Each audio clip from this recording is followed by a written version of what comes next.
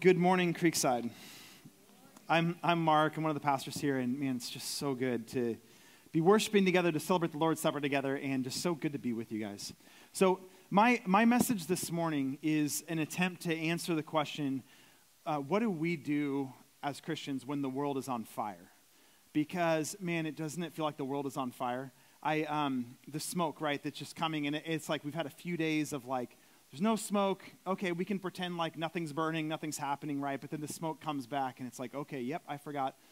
The world is on fire, right? And I feel like that's been the case, like, politically, too, right? There's, like, moments where it feels okay, no, nothing's burning, everything's fine, right? But then all it takes is, the next news story or the next thing, and, of course, we're reminded, oh, that's right, we're all angry at each other. I forgot about that, right? We're all so upset.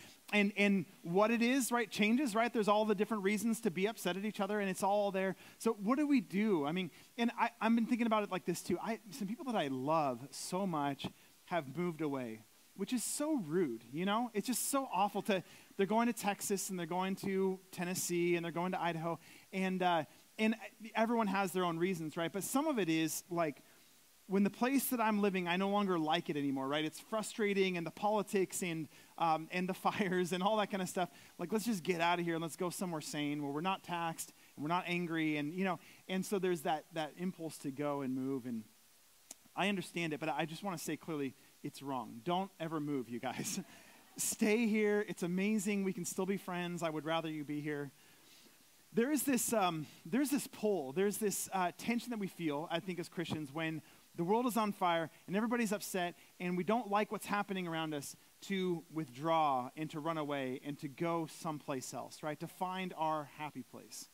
I remember, as my growing up as a kid into adulthood, my parents and their brothers and sisters, they built this cabin like up by like Sonora. So it was like no cell phone reception, hardly any neighbors. Like there was just nothing there. And we would go, and they just sold it during COVID and everything. But we would go, and it was like an actual retreat, because nobody could get a hold of you if they wanted to. And you were just there with the trees and everything else. And so I remember, thinking all the time, like, life is hectic, life is troublesome, I'm so busy here, I'm so many stresses and everything else, and then you go and you find this hideaway in the woods and it feels amazing. And I'm wondering, like, which one of those is like my real life, okay? Or if we're thinking of it in Christian terms, which one of these is the true Christian life? When we're here in the madness and the insanity and the stress and the busyness, or when we're there in our hideaway or retreat? And we might think of it like when we're out home in our neighborhoods, when we're in our jobs, when we're in our workplaces, when we're out in our community, or when we're here huddled up and everyone pretty much agrees with each other, right? And we're all fine. Nobody's mad at each other that we know of, although that always changes. I think we have this tendency to want to get away from it all, right? This urge to just turn, cut, run, let's hide out, let's go. But I think there's this call, and in this passage that we're going to look at this morning, we're going to be in John 17. If you have your Bibles, you can open there. I'll put the verses on the screen for you too. But in John 17, Jesus is praying for his disciples. He's praying for his followers, and he's praying for exactly the situation that I think we find ourselves in, which is this. Jesus has been there. He's come to earth. He's lived his life. He's been present with his people. And as he's been there, now he's going to leave and go to the Father, okay? So he is not physically present. He was in the world. Now he's going out of the world. But what he does is he leaves his followers in the world, okay? And we know what a rough, frustrating place the world can be, right? So here we are, still living in this world. Is this what God wants for us to escape the world, to get out of it, to get away from everything? My answer is going to be no. I'm going to tell you that because I think Jesus' answer is no. Amy Carmichael was this Christian missionary, and I like how she says it. She says, one can't save and then pitchfork souls into heaven. Like, I love the visual of that, right? Like, save a soul, and then you grab your pitchfork and toss them up into heaven. No more good for you to do down here. Let's get you up to heaven, right? She says, souls are more or less securely fastened to bodies. And as you can't get the souls out and deal with them separately, you have to deal with them both together. I love that reminder, that call of like, yep, we're all kind of attached, like our souls, our bodies are pretty attached. So Christianity is not about dealing with our souls in some ethereal sense. It's not about, that moment where you say like, oh, Jesus, I see your love for me. I see the forgiveness you offer me. I want that. We don't get beamed up and taken out of here, right? there's that, oh, nope, I stay here. I'm in this location. I'm in this place. We're bodies situated in certain places with souls attached. And I think throughout Scripture we find that, man, God cares about the place that we're in. And so what do we do when the world's on fire? What do we do when we're frustrated? What do we do when we find ourselves in a place where we don't fully feel at home? How do we live? How do we move? I think Jesus answers that in this prayer. So I'm going to jump into John 17 here. Last week we looked at the first 10 verses of this. This is where Jesus now, so he's washed his disciples' feet. He's taught them. He's used a parable with them. He's kind of explained, what do you expect? What's going to happen when I go and when I leave? What are you going to do as you carry on? And now this last chapter in John 17, Jesus is calling them to basically, he's like praying to the Father for them. So this is where now he's talking directly to the Father, and he's got his disciples there, and we can kind of picture ourselves sitting on there, and he's praying for us and asking that God would work, that God would speak into, that God would like care for them. And so here's what he says. In verse 11 is where we're jumping in. It says, I am no longer in the world, but they are in the world, and I am coming to you. Holy Father, keep them in your name, which you have given me, that they may be one, even as we are one. While I was with them, I kept them in your name, which you have given me. I have guarded them, and not one of them has been lost, except the son of destruction, that the scriptures might be fulfilled. But now I am coming to you, and these things I speak in the world, that they may have my joy fulfilled in themselves. So here is Jesus, okay, and he's praying that I'm not going to be in the world any longer. I'm going back to the Father. And so what does he want for his people, right? The first question I have, what does he want for his people? Does he want his people to be pulled out and taken out of the world? What do you guys think? No, he doesn't, okay? He doesn't. He's leaving us in the world. He's doing it on purpose, and he's going out. And so what does he pray? He says it twice here. He says he's praying that the Father would keep them.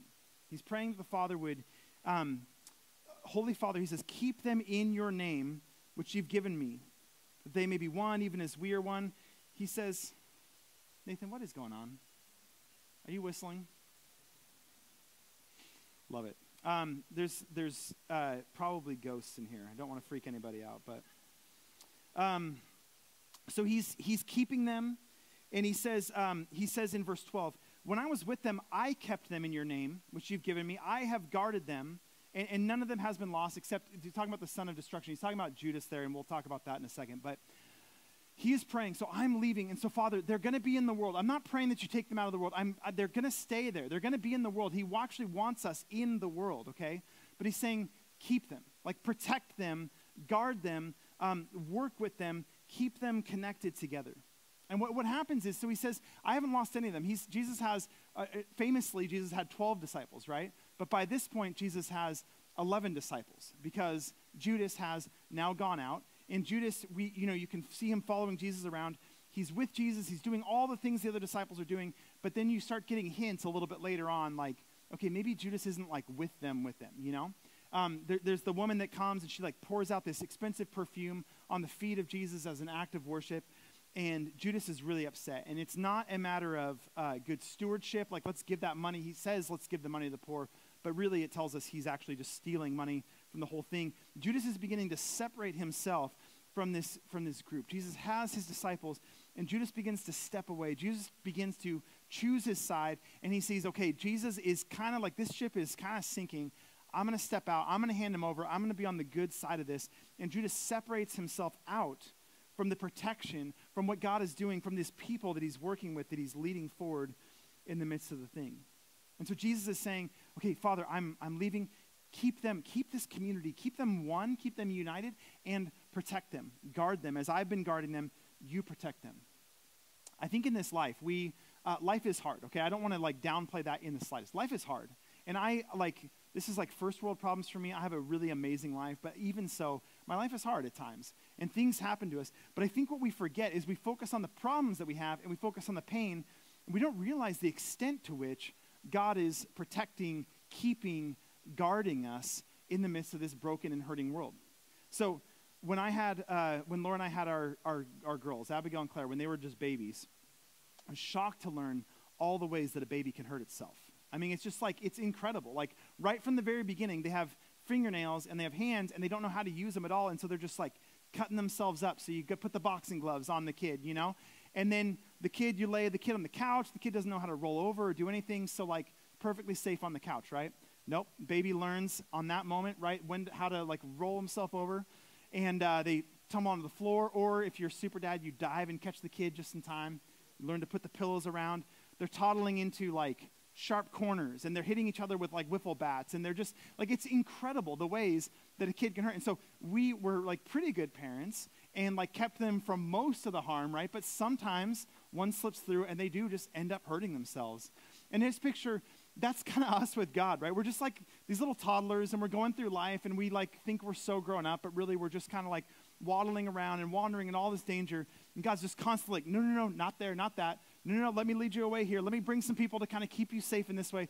And God is constantly doing that, and yet still we have this pain in our lives, both that we inflict on ourselves and that other people come up to us and afflict on us. There's plenty of hurts that we feel, but I think that this picture is beautiful of Jesus is praying, okay, I'm leaving them in the world, and the world can be a dangerous place. I'm leaving them there. Lord, I've been keeping them. I've been guarding them. Would you continue to keep them and keep them safe? And he says, what's the purpose of all that? He says at the end of verse 13, I'm coming to you. I'm speaking these things in the world that they may have joy. They may have my joy fulfilled in themselves. And so he's leaving them with this call, this reminder that what I want for them to experience in the midst of the world is this joy that comes from you. He's talking about his people being in the world, but not of the world. Have you guys heard that terminology before? In the world, not of the world. That's where this comes from. So being in the world means like being present somewhere, right? It means like dwelling with people, being present side by side, alongside. That's what it means for us to be in the world, okay? And so we all, because we have bodies and we have addresses, we are in the world. We live here, okay? But being of the world is something a little bit different. Being of the world means like originating from, right? Or being like-minded with, being cut from the same cloth as. And so we can live in the world and not be of the world, right? So we can have a physical address, and we can have neighbors and friends and everything else, but we don't have to do things in the same way that the world does them. And so Jesus is praying that we would be safe and protected and kept in the midst of this world, but the prayer is in the world, but not of it. Now, here's something that's really important, I think, to keep in mind that's been a realization for me this summer is, as we've been going through, Jesus is using terminology like the world. You are not of the world, right? You're in the world, but you're not of the world. Or Jesus says, the world will hate you because the world hates me, okay? And so there's this picture of this world that is hostile to Jesus, this world that's hostile to us. And we have to ask the question of what does he mean? Like, what is the world? Is it the physical creation? Is it our friends and neighbors that are, scary and whatever? Is it like, who is the world? And there's a few things that Jesus says in this chapter, we've talked about this a couple times, that help me understand what he means by the world. So he says in John chapter 15, he talks about this world that hated him and that will hate them. And he says, for these people, this world, these people that are in the world, it's written in their law that, ... And so he's saying this people that's the world, right? We think of the pagan, godless, like awful people that don't believe in God, right? He's saying, no, the people that are looking in their law, like the religious leaders, the religious people at the time, these are the people that he's calling the world in that setting. He talks in the beginning of chapter 16 that we looked at about how they'll put you out of their synagogues. The world will put you out of their synagogues. Who had the synagogues? It's the religious leaders at the time. And he talks about how they'll persecute you thinking that they're offering service to God. The world that he's talking about, I think, is both people that are just, living their lives without any thought of God, but it's also the people that, man, in the name of God are doing all these like oppressive, harmful things. And that's not that big of a thing to think about if you consider who put Jesus to death. Ultimately, it was the Roman Empire, right? The kind of godless, we're going to do our own things, our secular society people. And it was the religious leaders at the time that were both handing Jesus over. And so the world that will oppose, the world that we're to be in but not of, is certainly, like godless society, right? But it also is these religious people that are trying to bring us back into like a legalistic way of being and trying to get us to earn our relationship with God a little bit more, trying to get us to clean up before we come into the Lord's house. Like all of these types of things are religious things. And when we stick close to what Jesus was calling us to do, then just like Jesus, we're going to be opposed by those don't want to have anything to do with God, and will be opposed by those people that think that they have God all to themselves in their likeness. And Jesus is saying here, I want you in that world. I want you in amongst those people, but don't be like them. Don't be of them. Like, you are being called to a different way, a way of humility, a way of grace, a way of actual truth. And in the midst of that, we live and we work in a different way. Now what happens is, I read this author that blew my mind with prepositions, okay? So this happens sometimes. He says, we are called to be in the world, but not of the world. And he says what happens for Christians is we actually often can become of the world, but not in it. And so he says what that looks like is we look at everyone around us and we think everyone's so scary and everyone disagrees so much, and I don't like what's coming down from on top. And I don't like what everyone's talking about and how society is changing. And that leads us then to separate ourselves, to leave the world, and we come to our isolated retreats, and we leave people behind, and we kind of abandon all these spheres of our society. And so we're definitely not in the world, right? But meanwhile, we're pointing our fingers, and we're judgmental, and we're speaking down to the people that are different, that we disagree with, and we become of the world in that sense, because we're slandering, and we're demeaning, and we're belittling the people around us. And so Jesus is definitely not calling us to be of the world, but not in it. He's calling us to be in the world, but not of it. To live different sorts of lives, to experience the life of eternity that he places in our hearts, to know him, to live close to him, to live like him, to be the kind of people that Jesus was and is in the midst of the world. And a beautiful way to look at that comes in these next verses. So verses 14 to 19, Jesus talks about this, and I think in this section he's giving us a priestly and prophetic way of functioning in the world. I want to read these verses, and then I'm going to explain what I mean by that. He says in verse 14, I have given them your word, and the world has hated them because they are not of the world, just as I am not of the world. I do not ask that you take them out of the world, but that you keep them from the evil one. They are not of the world, just as I am not of the world. Sanctify them in the truth. Your word is truth. As you sent me into the world, so I have sent them into the world. And for their sake, I consecrate myself, that they also may be sanctified in truth. Okay, a lot there. But what he's done, Jesus is saying, I think he says it so clearly, I do not want you to take them out of the world. These people are where I want them. I want them in the world, okay? So as they're there, what is he doing? He's saying, I have given them my word, right? He says that in verse 14. I've given them your word. The world has hated them because they're not of the world, just as I'm not of the world. And so he's calling, I've given you your word. He says in verse 17, your word sanctifies them. It makes them holy. It cleans them up. It transforms them from the inside out. And so God has given us his word. Now, I think in Scripture here we have God's word. Like these are the things that God has spoken. He wants us to have this. What is, according to verse 14, what is the purpose of him giving us his words, his instructions, the things that he says? What does he want us to do with that? Does he want us to grow smarter and smarter and smarter and know and know and know more all the time? I think yes, but I don't think that's the point he's making here. I think what he's saying, I think we grow closer, we learn more, we go deeper, right? But what is he ultimately calling us to? He says he's given them his word so that we will be sanctified, so that we will be transformed, so that our lives will change. And he says as that happens, in verse 14, as it happens, we're going to find ourselves at odds with the world around us, both the godless society that doesn't care anything about God, and also the religious people that want to call us into some sort of bondage to religion type of a thing. As we are transformed by the word of God, not just it entering our heads, but it's sinking down in our hearts and it beginning to shape our lives. As that begins to happen, we find ourselves at odds with the world around us that's pulling us in one of these two directions. And he says, as they do that, I think this is where the change comes. I think this is where the transformation comes. And I think, man, this is where, like, we as Christians, we need to stop running from the tension of, wow, just because I disagree with somebody, I've got to run away. No, you don't have to. God put us there intentionally to experience tension and to live life among people that we disagree with. And the only thing that Jesus prays, the only thing that's even a little bit escapist in this, is he prays, I don't pray that you take them out of the world, but that you keep them from the evil one. There it is again. Jesus is praying that God would keep them, protect them, keep them from being like the evil one, keep them from being aligned with him, call us into something deeper and bigger and more holy. Now, to talk about this, I'm going to take a tangent, but I promise it's going to work out, okay? Tangent is this: priests and prophets, okay? In the Old Testament, you had priests. And what that was is there was the house of God, okay? And so people would come, and they would come to worship God. They would make their sacrifices. They would make these offerings to God. It was their way of worshiping him. It was their way of connecting with him.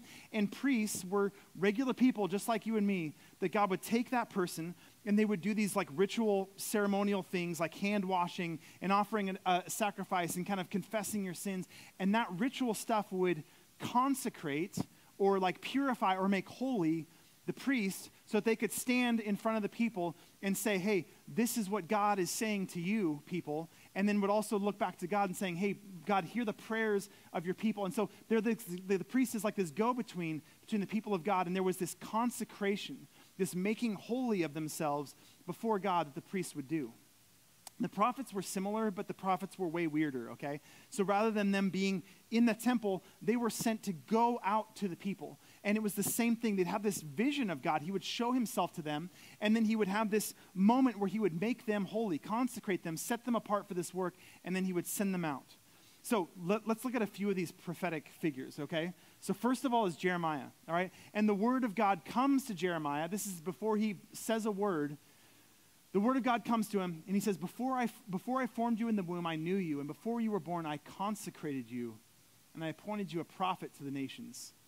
And then Jeremiah says to the Lord, oh, Lord God, behold, I do not know how to speak, for I'm only a youth. But the Lord said to me, don't say I'm only a youth, for to all whom I send you, you shall go, and whatever I command you, you shall speak. So what do we see?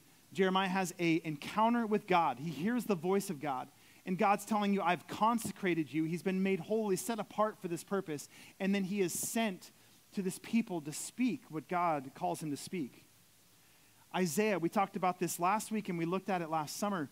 Isaiah sees this vision of God in the temple. And man, God's glory is just like flooding out of the temple, and his robe is just like spilling over, and there's these angelic beings that are just screaming about how holy God is, and they can't fully be in God's presence. And after Isaiah experiences and sees this glory of God that is just so overwhelming for human, he says, woe is me, I am lost. I'm a man of unclean lips.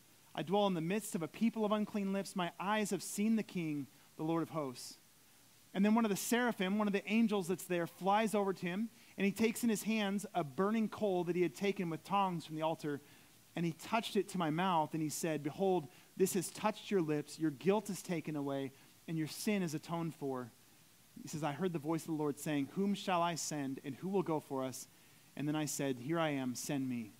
So here is Isaiah, a vision, a picture of the glory of God, and then he is consecrated, right? The angel comes and takes the coal, and it's really gruesome, but cleanses his lips, like purifies him, right? And then sends him out to go on God's behalf to these other people. One more, Ezekiel.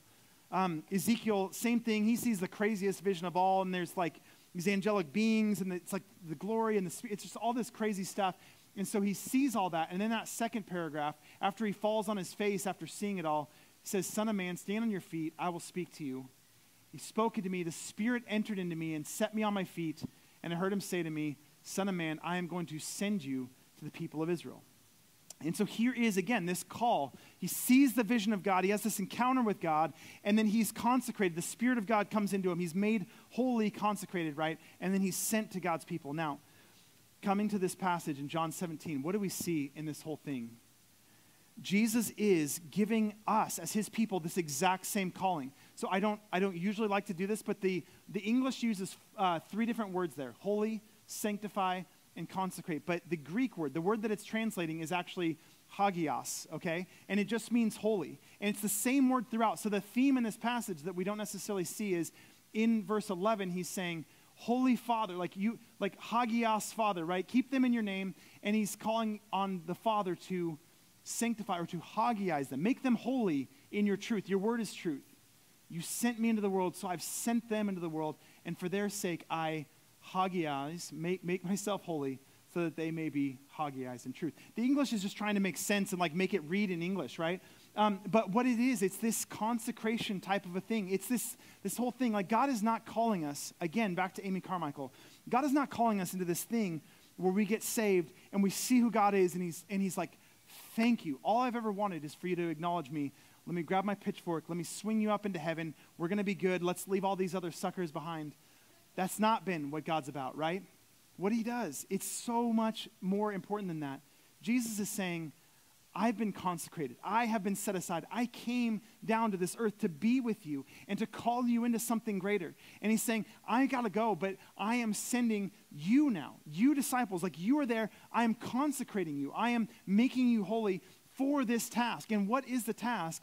It is to be in the world, right? But not of it. To be in this world as a consecrated person, one that goes out with the blessing of God, one that goes out in the love of God, one that goes out in all this hope and healing and wholeness and offering that to the people that are around you.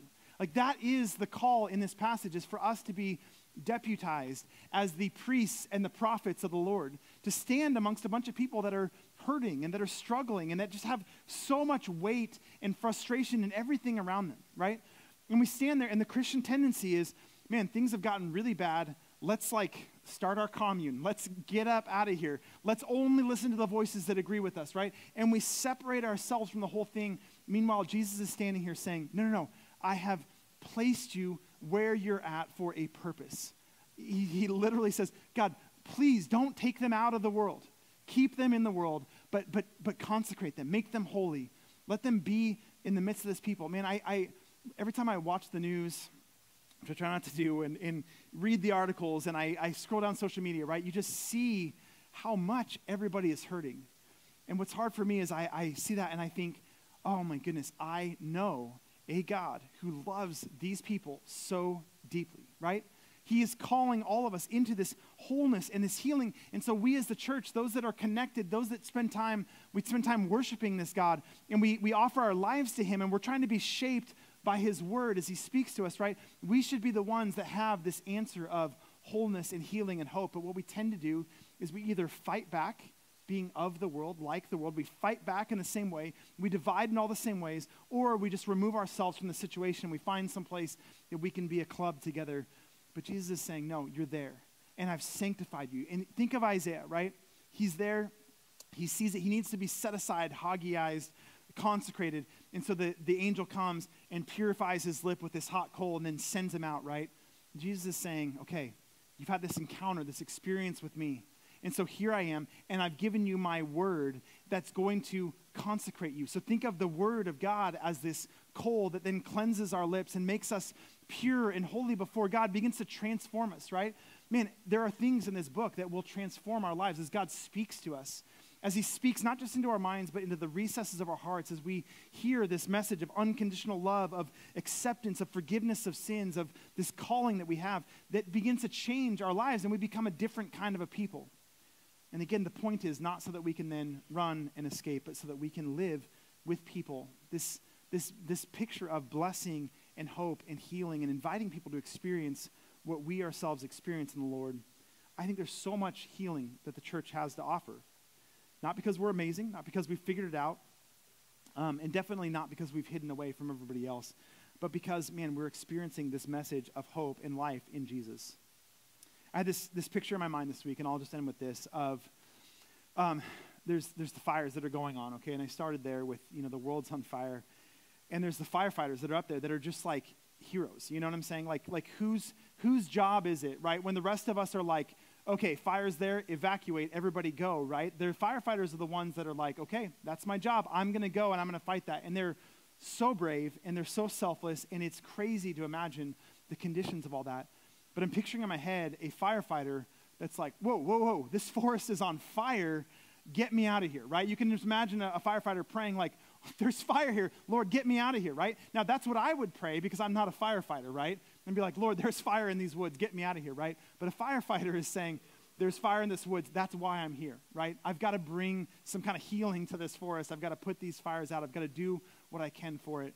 Man, and I just picture us as Christians. And we're firefighters in this scenario, The world is on fire.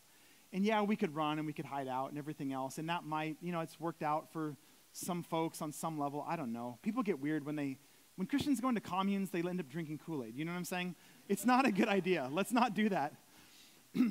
We are the firefighters in this scenario, and there is a world that's on fire, right? And so what do they need? They need us. They really do. They need us to be there, to be brave, to be bold, to be loving, to be consecrated through the word of God, to be transformed, not to sit there and tell everybody how bad they are, but to tell them all the hope and the healing that we ourselves find. And if we're not finding it, okay, then we're not going to be very good at explaining it to other people. And so finding it more and more ourselves. I think of my family fighting, and that happens from time to time. And I think of my girls fighting, everything else. And sometimes family life is just rough, right? But as a dad, you don't get the option of just like cut and run. Nope, this is my family. I stay here. It is not because I've ever become a good dad or have ever considered myself to have figured it out as a dad. Nope, it's just I'm going to figure it out as I go, and I know my calling is to be here, and I will mess up with my family, and I constantly do, but I'm also going to be there as a presence to help heal and bring hope. And man, I think that's our calling as Christians. This is such a good section. I love it so much. And the next section that we're going to get into, one more week on John 17 on this Upper Room series. And man, as we step into that, it is just such a good reminder of what Jesus is calling us to. This last one is going to be on unity, and it's shocking, the things that Jesus says as he's praying for our unity. It's shocking. If we could live anything like what he's calling us to, man, it would be a beautiful thing. We're going to continue to sing and worship together. We're going to sing another song here, but let me just pray for us. Father, thank you so much that you have loved us in a way that I will never fully understand. Thank you that you have offered yourself for us to be this peace that heals and brings us together. Thank you that you've allowed us to not just be changed by you, but changed for a purpose and changed to bring light and hope and love to a world that definitely has lost that. And Lord, I confess that I myself am as prone to fighting and division and frustration as anybody else. And I just pray, Lord, that your Spirit would work in me. Heal what's broken in me. Heal what's hurting in me. Use us as this beautiful church family. Use us to be hope and healing and light to the world around us. There's so much, Lord, that you offer to everyone that we encounter. And Lord, as you send us, Lord, you send us to the places that we already are. And Lord, thank you. Thank you for all the places that we are, that we don't have to go somewhere different, but we are where you've already sent us, and we can be hope and healing and light in those spaces. I pray that you would nudge us, guide us, and care for us as we try that. And we pray all this in Jesus' name. Amen.